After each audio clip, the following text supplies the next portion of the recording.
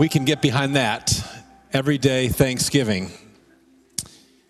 If you agree, you could just clap your hands or something. Let me know you're paying attention. Do you know, Thanksgiving 2021, this is the 400th celebration of Thanksgiving. When the Pilgrims and the Native Americans the indigenous people got together for the first meal, that was 1621. So this is the 400th celebration of Thanksgiving. Amazing. There are some things that started way back then that still live on today in some of our Thanksgiving traditions. And of course, Thanksgiving is in many, many ways much different than that first Thanksgiving. And you have traditions of your own, traditions that you live out with your family. One tradition that many families have some version of is when you go sit at the table and you go around and each person expresses something that they are thankful for. Do you do something like this in your house, your family? You go around the table and you express gratitude for what you are thankful for family, for friends, for health, for jobs, for freedoms, for education. Church, I want you to know we thank God, our family, we thank God regularly for you. We love our church family, and we say it openly out loud with our kids often. We are so thankful to be part of People's Church. And I think most of us would agree we could use some more gratitude in the world. We could use more gratitude. See, consumerism wants you to be obsessed with what you don't have. Thanksgiving is to have eyes wide open to what you have been blessed with God, what God has given you. And many of us, as we begin to live that way, or as we have lived that way, we see so much good in how God's hand has provided for us. I would invite you to open with me to 2 Corinthians chapter 9. 2 Corinthians chapter 9, to actively be grateful for what you do have, it already sets you above average. Because we live in a world that's so all about consumerism. And this is a room of way above average people. And you can tell someone I said that. So knowing that we are already in a room full of above average people, I want us to even think beyond that, to take our gratitude to a next level, our thanksgiving to an even greater level. This morning I want to challenge us to expand expressing gratitude. I want us to consider supplementing what we already express gratitude for. I want you to wrestle with this for just a second. Is it possible that our thanksgiving often stops with our thanks receiving? So it's so good for us to be gratitude for what we have in family, in relationships, in housing, in resources, in experiences, in health, all those things. So good to have a thankful heart for all of those things. And also, what if our gratitude attitude expanded beyond receiving to expressing thanksgiving for what we are able to give? See, I believe we actually miss out if our thanksgiving is limited to only receiving and leaves out gratitude or thanksgiving for what we give. My encouragement this morning, and we're going to see that this idea comes right out of the Bible, that we would be a church family that gives thanks for what we receive and increases giving thanks for what we release. Add to thanksgiving for what God provides to you and include thanksgiving for what God provides through you. So some of you know that before God led me into a ministry call, I had a 10-year career in television news journalism and local TV station, most of that in Milwaukee, at the NBC station there. And something that we would talk about in TV news world is teasing deep. Teasing deep. Our producers would talk about this. What it means to tease deep is to promote stories at the beginning of the newscast and throughout that you wouldn't see until the very end. Why? So you'll watch it all. This morning, I want to tease deep with you. At the very end of our message today, I want to share with you something exciting that's been in the works for some months now. I want to unveil to you plans to upgrade our sanctuary space and our family life center. It's going to be great, and it's coming up at the end. Before we get there, 2 Corinthians chapter 9, verse 7. Each one must give as he has decided in his heart, not reluctantly or under compulsion, not reluctantly or under compulsion, for God loves what? A cheerful giver. If our giving is reluctant, if it's forced, if we're giving because we feel like we have to, there's an emptiness, there's a disconnect between what your Heavenly Father wants for you and your giving. And what we know is that no one wants to be the recipient of a gift that's given with a bad attitude. You can tell if someone is giving you something and they're reluctant or they're being forced to do it. Kids, share your toys. I'm guessing that you know what it's like to be the recipient of a reluctant or a forced gift. What can happen if it's reluctant or if it's forced? The giver can put conditions on it. I want you to have this as long as you'll be my best friend forever. Or if a gift is reluctant or forced, what else can happen? The person who gives can constantly remind you over and over about what they gave you or did for you. Do you remember that time that I rolled in your trash bin from the curb and recycling bin and yard waste bin? I even brought in the glass thing. That was 5 years ago. No one likes to be the receiver of reluctant gifts or gifts given under compulsion. So why would we ever have that attitude in the way that we give to somebody else? Or certainly, why would we want to have that attitude in the way that we give to God? And as we're into this conversation, I just want you to know, this is a generous church.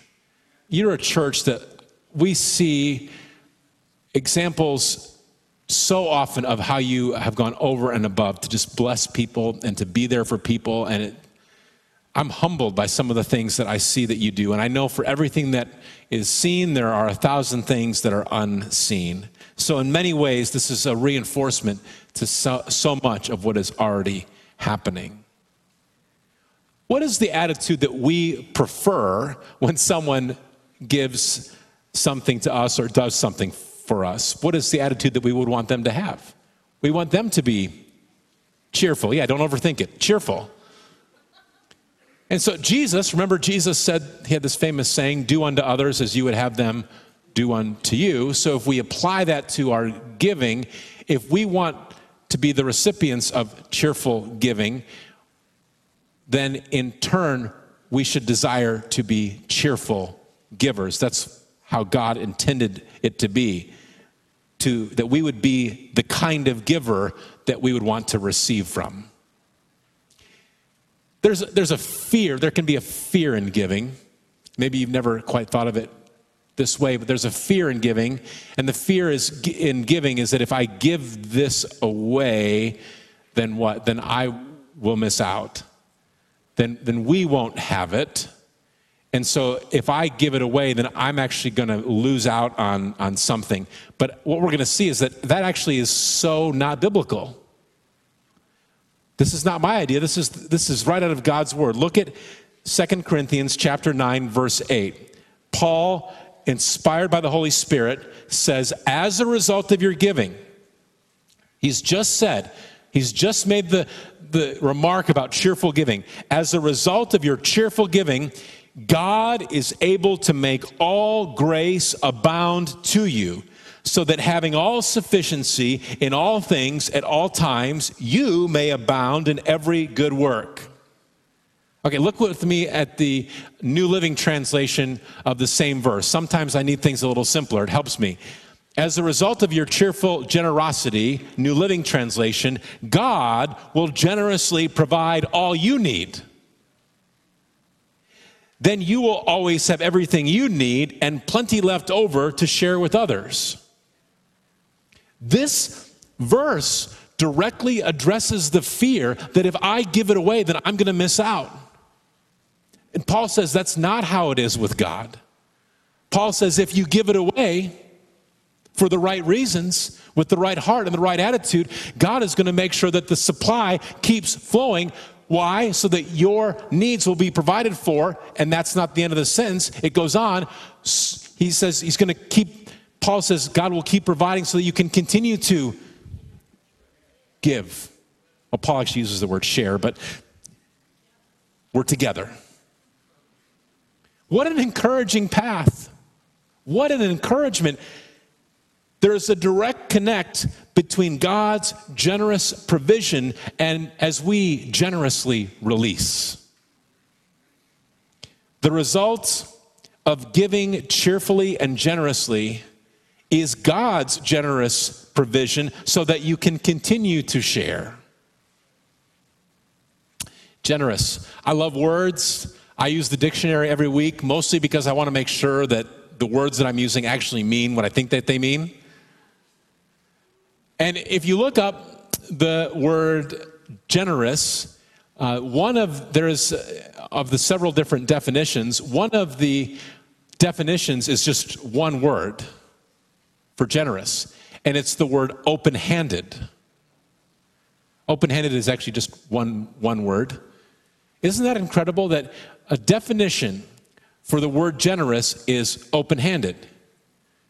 Well, what does that tell us? It tells us that there are things, there's time, there's money, there's resources that we have that we can be close-handed with, or we can be open-handed with, saying, I'm willing to release this. God, if you're leading me to release it, I will hold this with open hands for the benefit of someone else.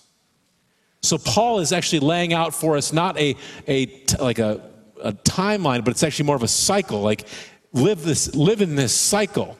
You give, pressing the limits of your resources. What's going to happen next? God's going to provide increase. What's going to happen? Your needs are met, and so that you can continue to share.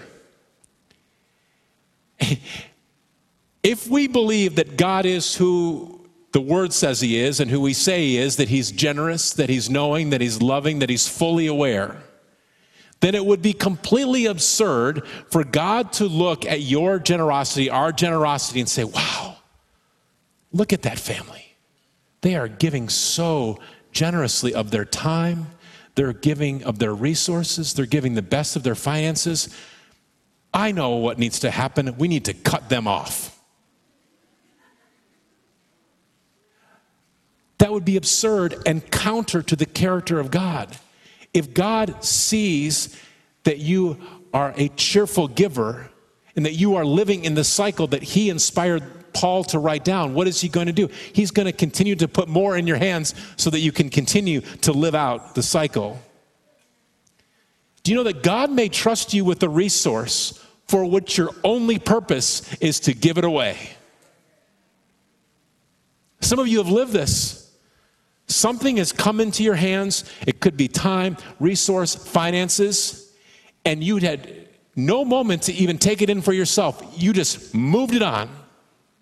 It came to you, you moved it on for the benefit of someone else. God may put into your hands a resource, and the only reason He's giving it to you is because He knows He can trust you because of past faithfulness to not keep it to yourself, but to pass it along to some other person.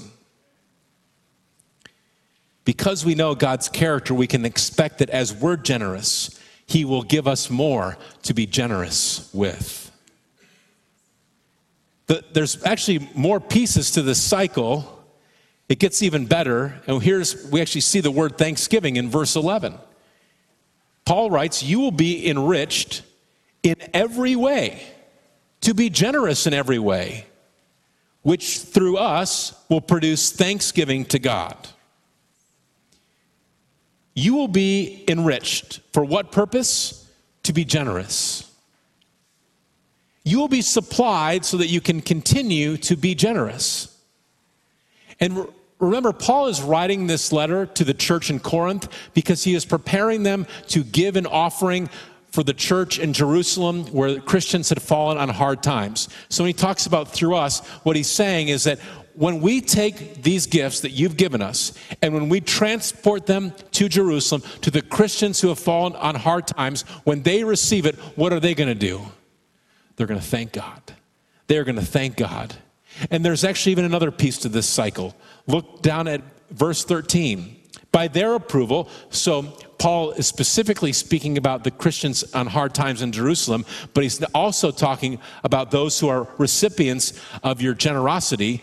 By their approval of this service, they will glorify God because of your submission that comes from your confession of the gospel of Christ and the generosity of your contribution for them and for all others. Those who receive the gift, they're going to give credit to God for what he did through you. Plugging into this cycle, plugging into this flow of giving, receiving, and thanking God and glory to God, what Paul says here is that this is going to be outward evidence of the transformation that has happened inside. This is going to be an evidence to the world of how Christ has transformed your life. How does Jesus transform life? We celebrated it today with water baptism. Jesus Christ, he came to this earth, fully God, fully man, perfect, never sinned. Because of those reasons, he is the only one who has ever been qualified to die the sacrificial death for the sins of humanity. And all who place their faith and trust in Jesus Christ for salvation will be saved. They have a hope. You have a hope for now and for eternity. And if you have never made the decision to declare Jesus Christ as your Lord and Savior, there is no better day than today than to say, Jesus, I declare you my Lord. I repent, I turn from my life of sin, and I declare you the Lord of my life. Catch the cycle. You give, pressing or exceeding the limits of your resources. God provides an increase so that your needs are taken care of and that you can give more, and so that you can give more. Those who receive, they're going to thank God, and it's going to be evidence of the transforming power of Jesus Christ. So take this away. Expand your thanksgiving to include gratitude for what God's provided for you to give away. Let me give you 2 quick action steps here. The first is this: make gratitude for your giving part of your thanksgiving. Make gratitude for your giving part of your thanksgiving. And it may begin with a prayer. God, thank you for the time, money, resources that you put in my hands or our hands to give away. Father, thank you for the raise. Thank you for the bonus. Thank you for the unexpected savings. Thank you for the purchase where the cost was less than we anticipated. Thank you for that thing that we were able to sell and we got more than we thought we'd ever get for it. Thank you for the way that you moved, putting us in a position to be generous to others.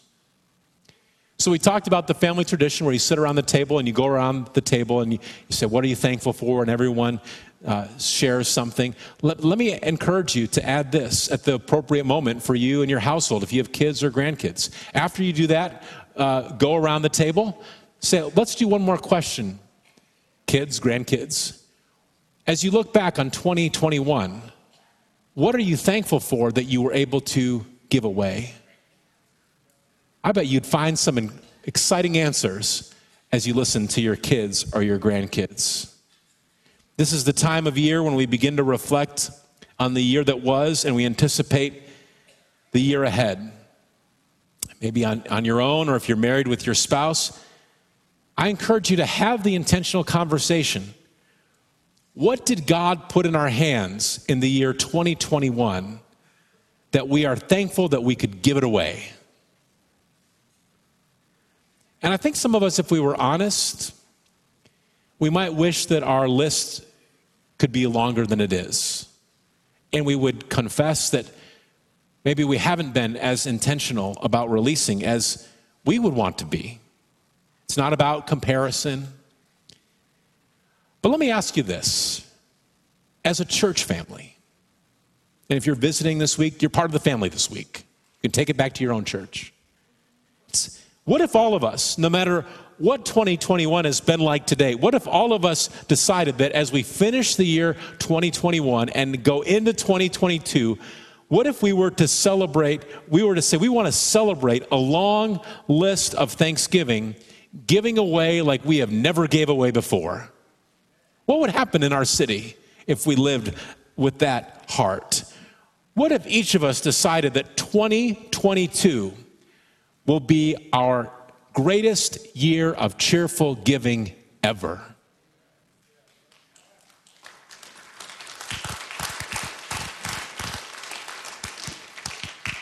So action step 1, add thanksgiving for what we give. And here's action step 2, and this is just an idea. Celebrate Giving Tuesday before Black Friday, Small Business Saturday, and Cyber Monday. Coming up in the days ahead, Thanksgiving, then we have Black Friday, Small Business Saturday, Cyber Monday. And then what happens on Giving Tuesday? If you've ever given $1 to a nonprofit, they know you. They know how to find you. And they will send emails to you. They will send mail to you. They will call you and they say, do you know that Giving Tuesday is coming up? And there are many nonprofits that do great work. We believe in what many of our partner organizations are doing. That's why we partner with missions. We believe in our own mission here at the church, of course. But as a follower of Christ, maybe this is just me, it's always felt very backwards that Giving Tuesday comes after everything else.